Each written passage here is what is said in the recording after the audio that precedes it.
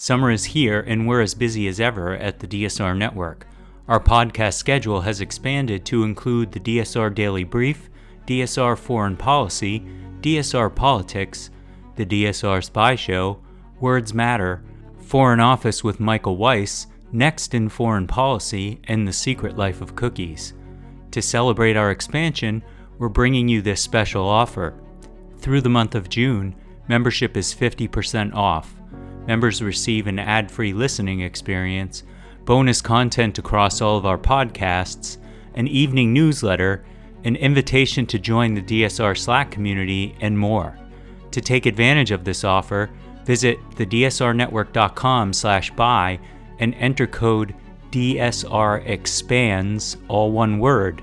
That's thedsrnetwork.com/buy and code DSREXPANDS. Thank you for your support.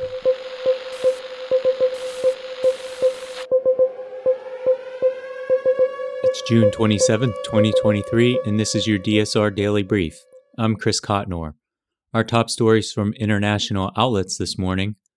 Political Europe reports that Russian President Vladimir Putin on Monday condemned a weekend mutiny by the Wagner mercenary army, but in a sign of weakness, said Yevgeny Prigozhin's men were free to go to Belarus. Putin's statement in an evening TV address to the nation appeared to lift the threat of legal retribution against Prigozhin, but left questions open as to his authority as Russia's 16-month-old war on Ukraine saps its military and economic power. The armed rebellion would have been crushed in any event, said a stern-looking Putin, who wore a dark suit and black tie. The organizers of such a mutiny, however inadequate they may be, need to understand this. And they understand, including those who embarked on a criminal attempt to split our nation. Prigozhin had resurfaced earlier on Monday to issue an impassioned defense of his mutiny against Russia's army chiefs and said Belarus was offering ways for his mercenary group's continued work. On Monday, Russian state media said Prigozhin was still liable for prosecution, but in his latest statement, Putin made it clear that the deal to end the rebellion would stand. According to Al Jazeera, Ukrainian President Vladimir Zelensky has visited Ukrainian forces fighting on the front line that runs through the eastern Donetsk region and the south of the country, decorating troops on a day in which he said his forces had advanced in all directions. In an upbeat message to his nation after visiting the front lines, Zelensky said, "This is a happy day. I wish the guys more days like this." The Ukrainian president also said he had spoken about weapons supplies with the United States President Joe Biden. "Today, I was in the area where these weapons will give more power, more protection to Ukrainians' lives, and bring our victory closer.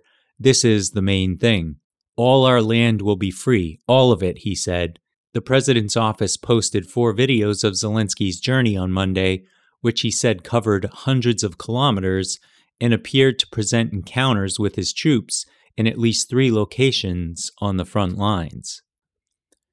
The UPI reports that Japan will reinstate South Korea to its whitelist of preferred trade partners after a 4-year absence, trade officials from both countries announced Tuesday, in the latest sign of warming relations between the East Asian neighbors. Japan's Ministry of Economy, Trade and Industry said the revised status, which will smooth export procedures for Japanese countries to South Korea, will take effect July 21st.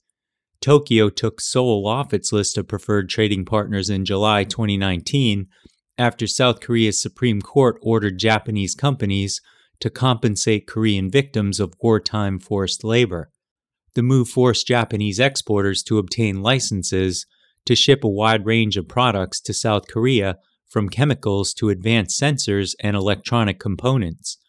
Relations began to improve after Seoul proposed a plan in March to compensate the victims through a public foundation without demanding contributions from Japan.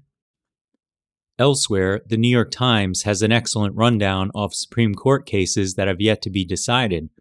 The court is expected to issue the final decisions of its current term this week including ones on the fate of affirmative action in higher education, President Biden's plan to forgive more than $400 billion of student debt, and the civil rights of same-sex couples.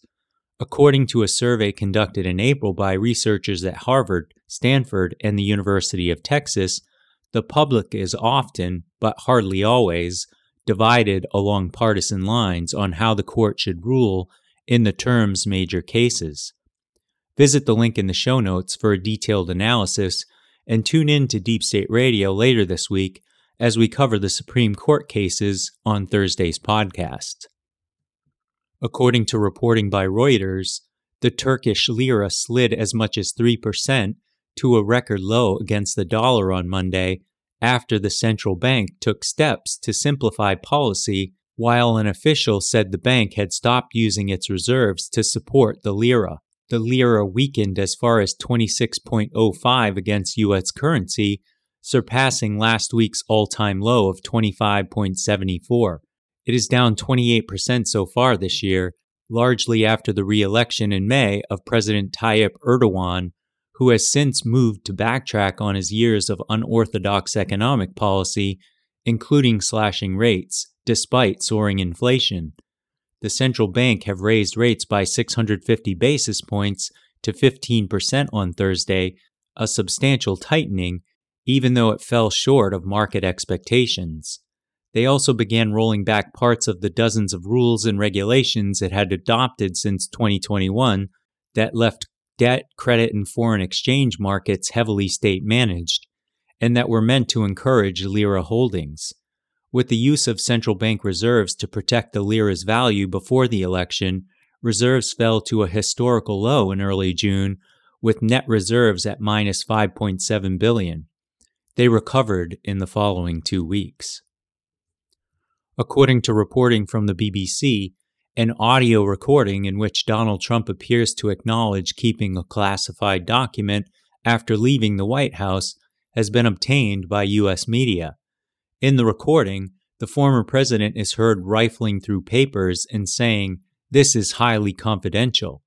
It was first obtained by CNN, but BBC's U.S. partner CBS also has the clip. Mr. Trump has pleaded not guilty to federal charges of mishandling sensitive documents. CNN was the first to publish the roughly 2-minute recording, which it said came from a July 2021 meeting at Mr. Trump's Bedminster, New Jersey golf club between him and several people working on the memoir of his former chief of staff, Mark Meadows. Mr. Trump is heard saying, "These are the papers," and referring to a document he calls highly confidential. "This was done by the military and given to me," he says. "See, as president, I could have declassified it. Now I can't, but this is still a secret." It appears to be the same audio recording cited by federal prosecutors in their indictment of Mr. Trump. In lighter news from the New York Post, it got too much puppy love. The job posting for a full-time dog nanny with a salary of $127,227 a year, which went viral, had to be taken down because of the overwhelming influx of responses. The ad, which has since been deleted, was shared on LinkedIn 2 weeks ago, and after much media attention, applicants rose from 300 to more than 2,000 in a span of a few days, according to Fox KTVU. It was created by Fairfax and Kensington, a high-end international recruitment agency for a billionaire American family now based in London. The ad asked for an exceptional and highly experienced person to provide top-tier care for their 2 beloved dogs. They are truly looking for someone at the top of their field who can ensure the overall well-being, happiness, and safety of their dogs, the Post continued. If you have a strange but true story you'd like to share, please email us at podcasts@thedsrnetwork.com. The story should come from a reputable news source and be verifiable. If we use the story, we'll include a shout-out to the person who sent it. That's all the news I have for you today. Be sure to rate, review, and subscribe so that more people can find the show. If you have a tip, topic, or correction you'd like to flag for us, please email us at podcasts@thedsrnetwork.com. Members of the DSR network will receive an evening newsletter version of the DSR Daily Brief.